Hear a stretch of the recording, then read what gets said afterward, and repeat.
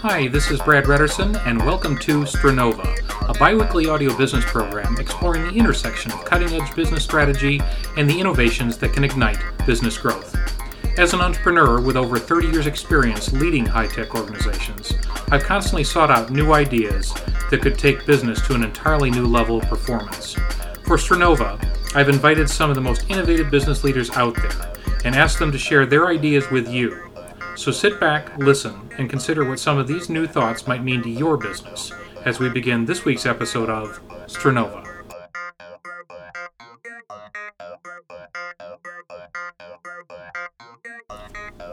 To adapt a line from Thomas Edison, entrepreneurship can be thought of as 1% inspiration and 99% perspiration, right? Because even if you do have the greatest of ideas, you still have to do the marketing research, develop the business plan, raise the funds, hire your key people, create the prototypes, convince the customers they need your product, get it tested and adopted, develop the manufacturing process, ship it, bill for it, and maintain it so everybody's happy. Lots of work, lots of frustration, lots of perspiration to go with that inspiration. Right? Not always. Quite frankly, I think we make things far more difficult than they need to be sometimes, especially when it comes to launching something new. Our guest this week, Susan Reeve, is an established serial entrepreneur who will give you some insight on perhaps another approach and another way to think about this whole concept of entrepreneurship. As you listen to her story, I ask you first to hear loud and clear how easily her inspirations not only come to mind, but also take root and blossom, with far less frustration and, it appears, heavy toil than most of us apply when launching our own businesses. It almost seems to happen by accident, and yet it just keeps on happening, and the business keeps on rolling forward. How is this possible? Let's listen in. Susan, welcome to Stranova. I'm so glad to be here with you, Brad. As I consider all I know about your business ventures, there are three ways of looking at your career that have struck me. You're a serial entrepreneur, one with a string of successes behind you. You're an opportunistic entrepreneur who can both see an opportunity and act on it seemingly much more rapidly than most of us. And you're also an accidental entrepreneur who seems to have a knack for what, to an outsider at least, seems like you know how to stumble into exactly the right place to start something new. Do any of these phrases ring true for you as a good description? Yeah, I never thought of it as described in those three ways, but they all do. So with that framework in mind, can you give an example of one of the ventures that you've started that you're most proud of? One of them is called Celebrate a Hero. It's a web-based company that's used to create celebration journals honoring people you love. And I love the way this came about. A dear friend of mine, Joan Briner, was celebrating her 50th birthday. She had recently sold a business, and she and her husband invited 20 of us to Jamaica to celebrate Joan's birthday. And I wanted to give her the best present in the world. And I was in the midst of the divorce, moving into a new house, and even though I wanted to give her the best present in the world, I didn't get it together. And so 2 days before I left for Jamaica, I got a great idea.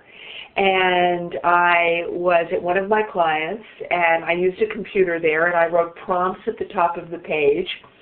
My birthday wish for you is, you're special because, what I love about you is, and then I went to a copy store and I color Xerox with some photographs of Joan as a child, those pages. And when I arrived in Jamaica, I gave everybody this book to write messages for Joan.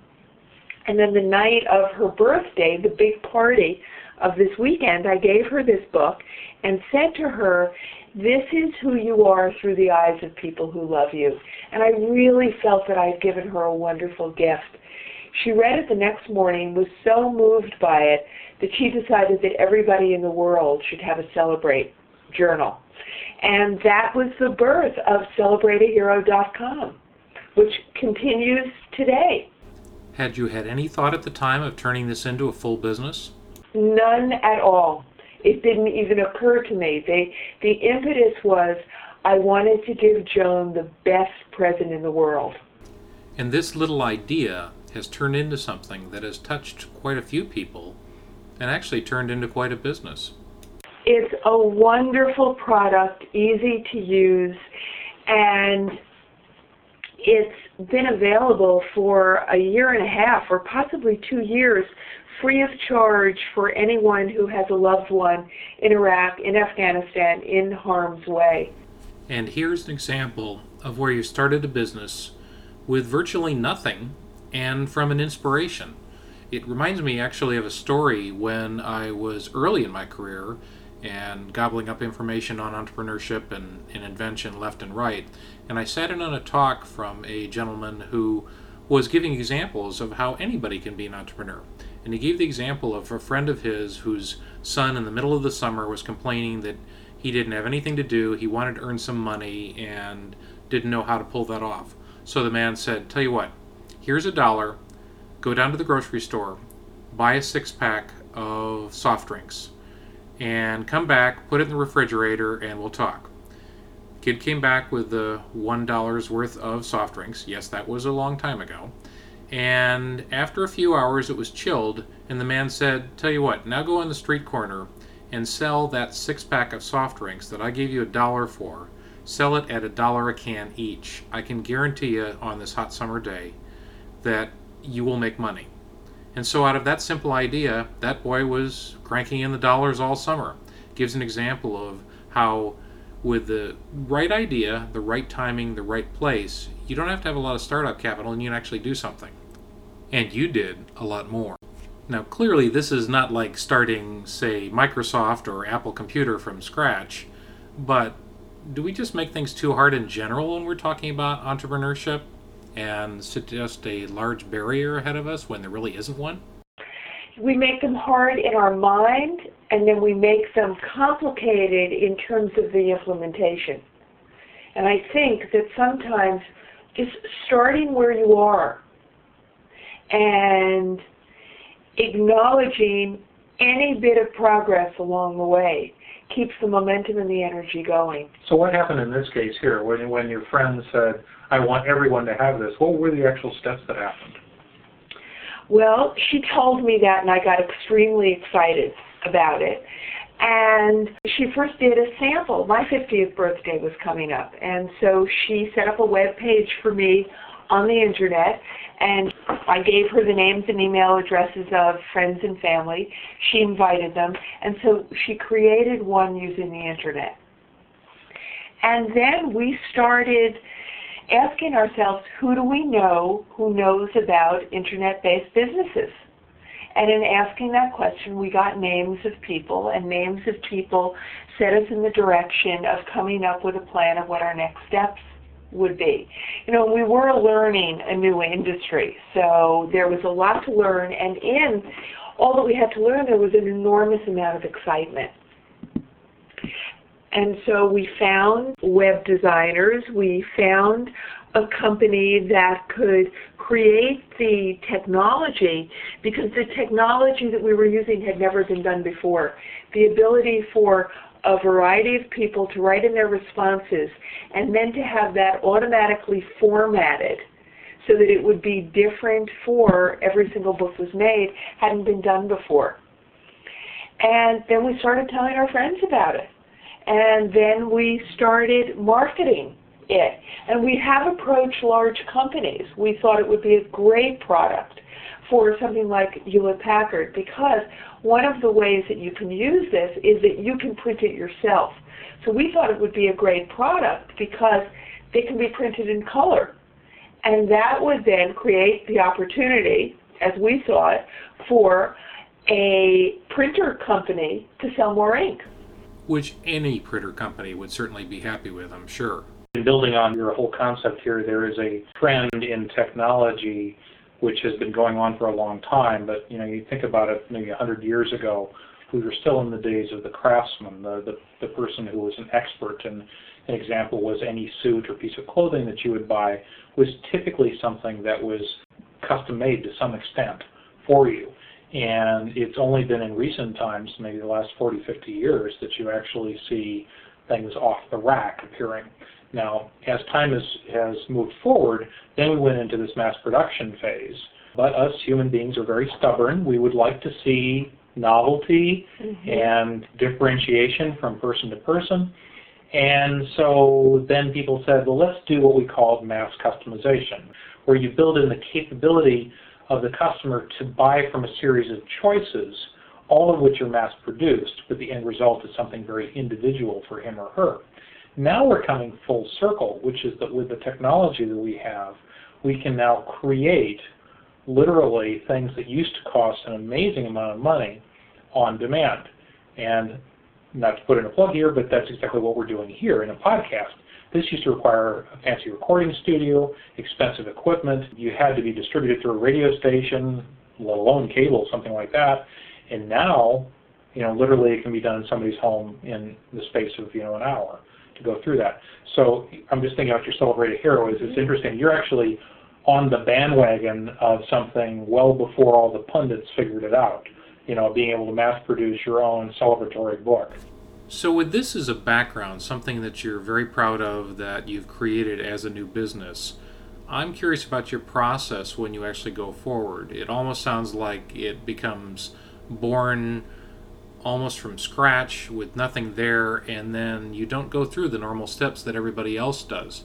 Is there a process that you go through looking at, say, the market, some opportunities in that area, and what you might be able to charge for something, cost, potential volume, etc., before you get started? It's a great question, because even before I know what it is, it generally comes about through some sense of disgruntlement or boredom or dissatisfaction. And through that, I get a yearning or an urge. Something pops into my mind. I mean, it's just happened recently. My new book is just about ready to go to the printer, and it occurred to me a few weeks ago, I was just wondering about how can I get this story out. And then I woke up one morning and I had the idea to create a documentary. Well, I've never created a documentary before. And what happens with me is I don't check the market. I don't take a look at what's out there. I really trust that when I have an urge, that it's something for me to follow. And then I start following it. So I've recently become a member of an online group called DocuLink that is composed of, its members are documentary filmmakers. And so I'm starting to find out about what's involved in creating a documentary film and how can I go about doing this. So I really honor that urge. And then it's as if I ask myself, okay, what's the next step? And I listen. And sometimes the next step is I share the idea with someone and they give me some suggestions. Or sometimes the next step is, well, how can you find people who are already doing something like this? And I begin to gather information. And as I get the information, I gather momentum. And then I see if I continue with it along the way. From your last comment, there's 2 points that come to mind. First one is that when I think about inventing, a lot of times what I will tell people is that this isn't about coming up with the most creative solution to something. It's actually about coming up with the best question to create a solution for. Because if you've got a good problem, a good question, you're more likely to have a more interesting answer. Then on your end, you're talking about the yearning, which is at the gut beginning of forming that question, that there's a need for something different, don't know what it is, but I'm looking for something to solve the following. So that very much supports that same kind of philosophy, though obviously from a slightly different perspective. You obviously do some things in a similar way and some things in a very different way from others. What do you see that's unique about you as a creator of new businesses? What I bring that's unique is I think that all people who experience success in their life bring it to the table. And one of the things is my willingness to run it up the flagpole. When I have an idea, I'm willing to express what it is, start talking about it with some people without an attachment to whether or not I follow through on it, to just begin to get it out there. so that willingness to play with an idea, to experiment with an idea, and to ask for support, to allow other people's energy, ideas into my idea, what starts as my idea, and allow it to expand. Something that I've also had to learn is to, if I'm met with a no, it's really up to me to go on to next, rather than take the rejection so personally that I'm incapacitated.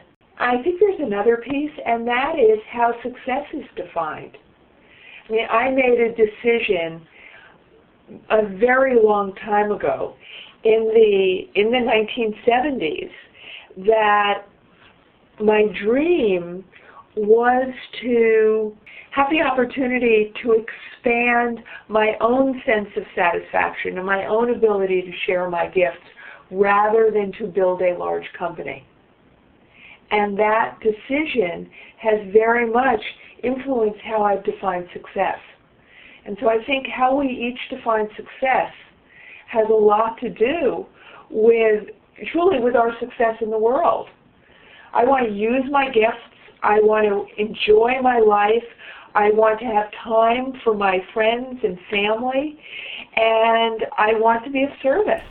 Good thoughts to think about for a few moments as we take a short break. We'll be right back.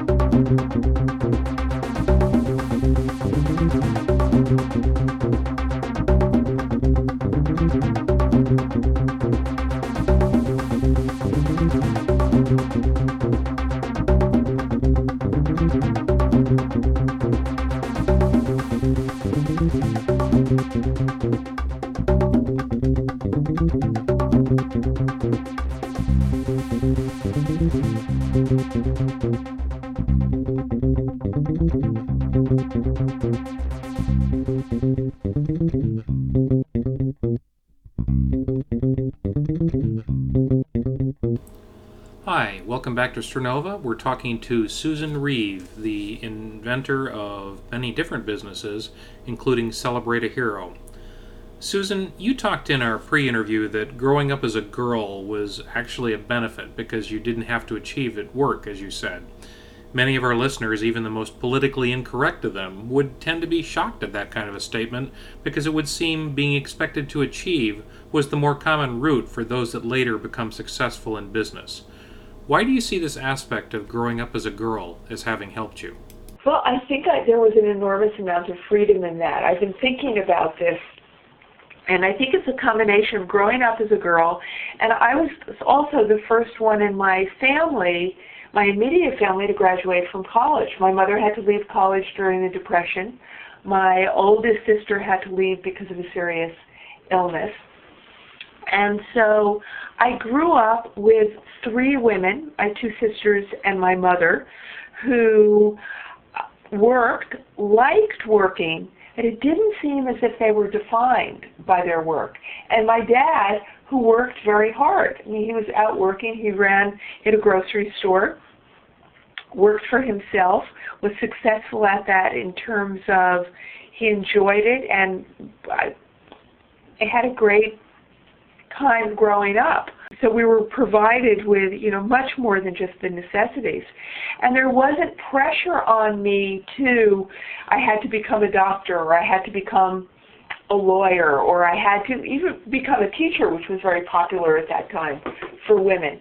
So it was assumed that I would work, but there wasn't this pressure of what that had to look like. So I had the opportunity to explore. So I think that lack of pressure I must be a certain way, the enthusiasm and encouragement and support in my family of being the first one to graduate from college and then to go on to graduate school. And I really felt that so many of the men who I know now grew up with so much more pressure of having to perform in the world of work. I knew a good job was important. And that isn't where all of my sense of who I am as a person rested. And for those of us that have found ourselves in situations where we aren't working, it really does sometimes affect that image of who we are, perhaps more than it should. Well, let me ask you a different question here, Susan. For those of us who've had the wonderful opportunity to know you in person, you come across as a very different type than what I at least think of as an entrepreneur. You give off this aura of calm and peace that is so different from the hard-charging, I want it now, type A personalities many of us associate with entrepreneurs. And yet, whenever I check in with you, you're one of the busiest people I've ever met, and generally all related to one of your business ventures or your philanthropic missions in one form or another. Do you consider yourself a different breed of entrepreneur? I meet people who are like me, so I don't feel that different. But as I hear you describe it, I know that there aren't a lot of people who are as happy as I am, or who truly believe that it's possible to live our dreams. I mean, I truly live that way. And it's taken work to live this way. In the early 70s, I had finished graduate school, and I was working as a director of a social service department in a rehabilitation center.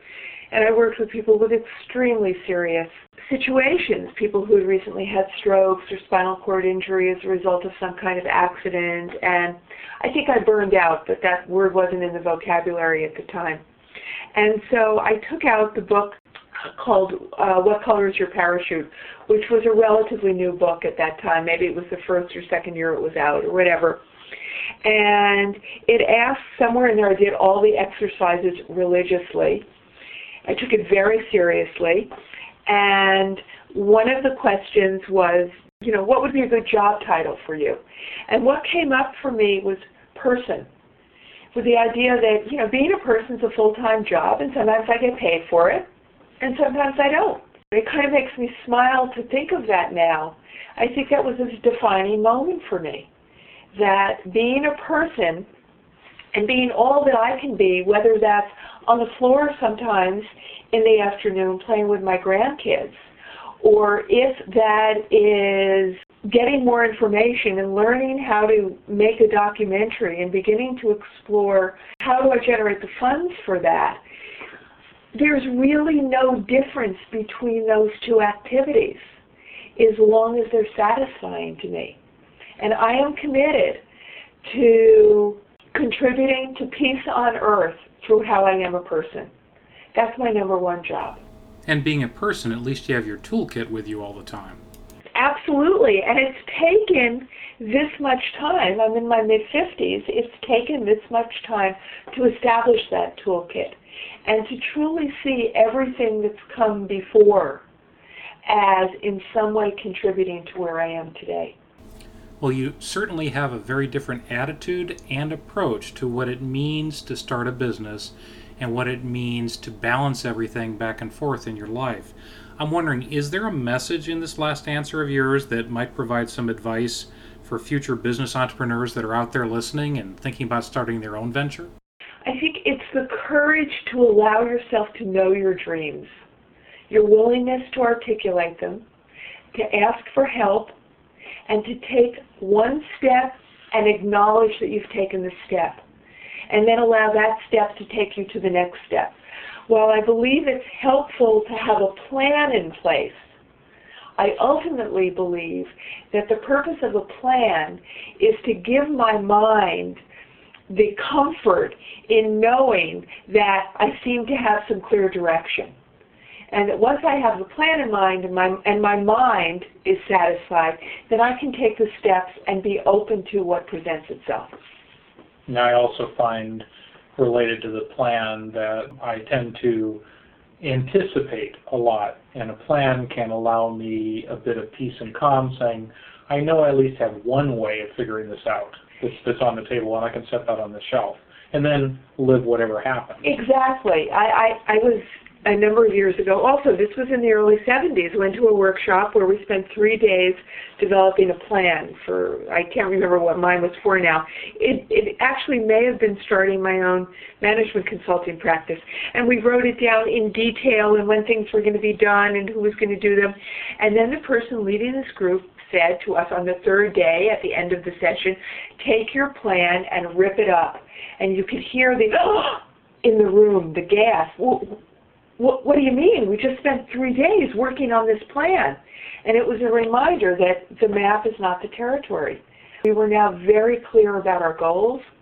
We knew steps to take along the way. And that it was important for us to now look outside rather than have our head buried in the plan and miss all the opportunities and all the information that was presenting itself along the way. Well, that last statement about losing something along the way really ties into my next question, which is related to another topic that we often bring up when we talk about entrepreneurs, and that topic is work-life balance. And the reason we bring it up is because it seems that more often than not for entrepreneurs there is no work-life balance. In fact, in Silicon Valley, where only a few years ago we were in the middle of a very crazy boom, cots in the hallway for people who slept there at night and never left the plant was very common. You seem to achieve work-life balance by being busy all the time, but your busyness involves what seems to be a balance between philanthropic and for-profit ventures. Is that correct, and is that a conscious choice for you? Yeah, it's totally conscious, and the balance is crucial because both sides are part of the whole, and I'm nourished by both. So on days that, and I recently had a day like this, that I spent a lot of time with my grandkids, that day counts as much as a day that I am writing, a day that I'm someplace speaking. I really don't delineate much between work and my personal life. And it isn't that work is taking over my life, as happens with some people. It's a combination. It's all part of the whole. I can be waiting for my granddaughter at school and have a conversation with another mother that triggers an idea that may turn into something that I turn into a piece of my business. And it may be along the journey of my business that I come up with something that I'd like to share with my family, or a place I'd like to go on a vacation.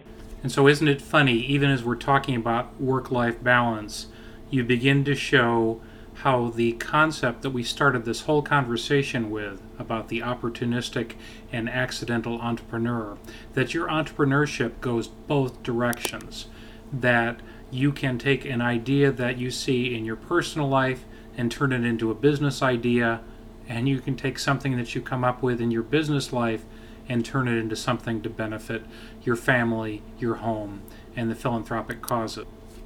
So with that, Susan, one final question for you. What's next for you, just so our listeners know where they need to be investing their money next?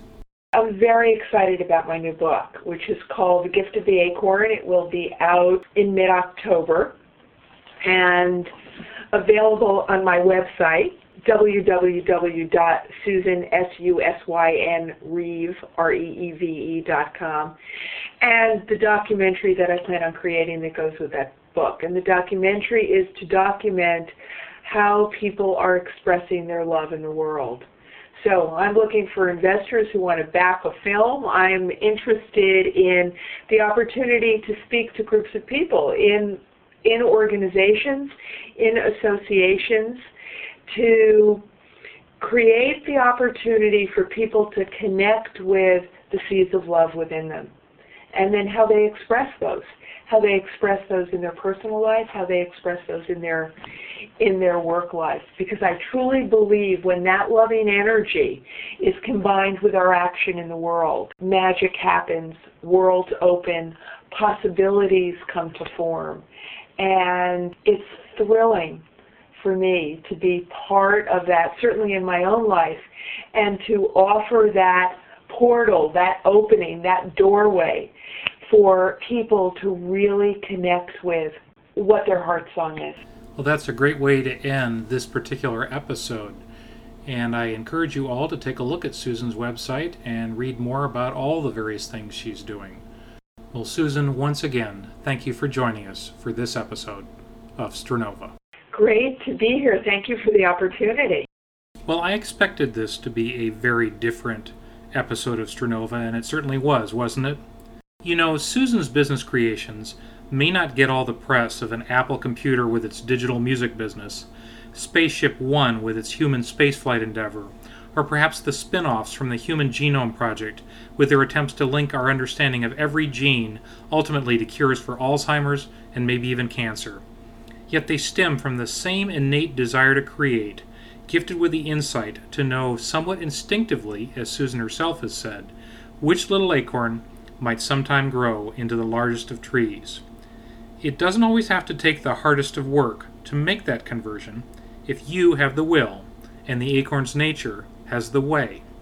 So as you consider your next entrepreneurial venture, may I suggest both to reach for the sky and don't always feel you have to try so hard. Because if it's already in the acorn's DNA to become a great tree, all you may have to do to harvest its majesty once you've found it is to plant it in the right place and then let nature take its course. That's my reflection for this week, and thanks for listening. For further information on the topics discussed in this week's show, as well as for other information on the intersection of strategy and innovation, please visit us at www.stranova.com. Also, if you have any comments on this week's show or suggestions for future shows, please feel free to contact us at ideas@stranova.com. This recording is copyright 2005 by Brad Redderson. And this is Brad Redderson, thanking all of you for joining us this week on Stranova.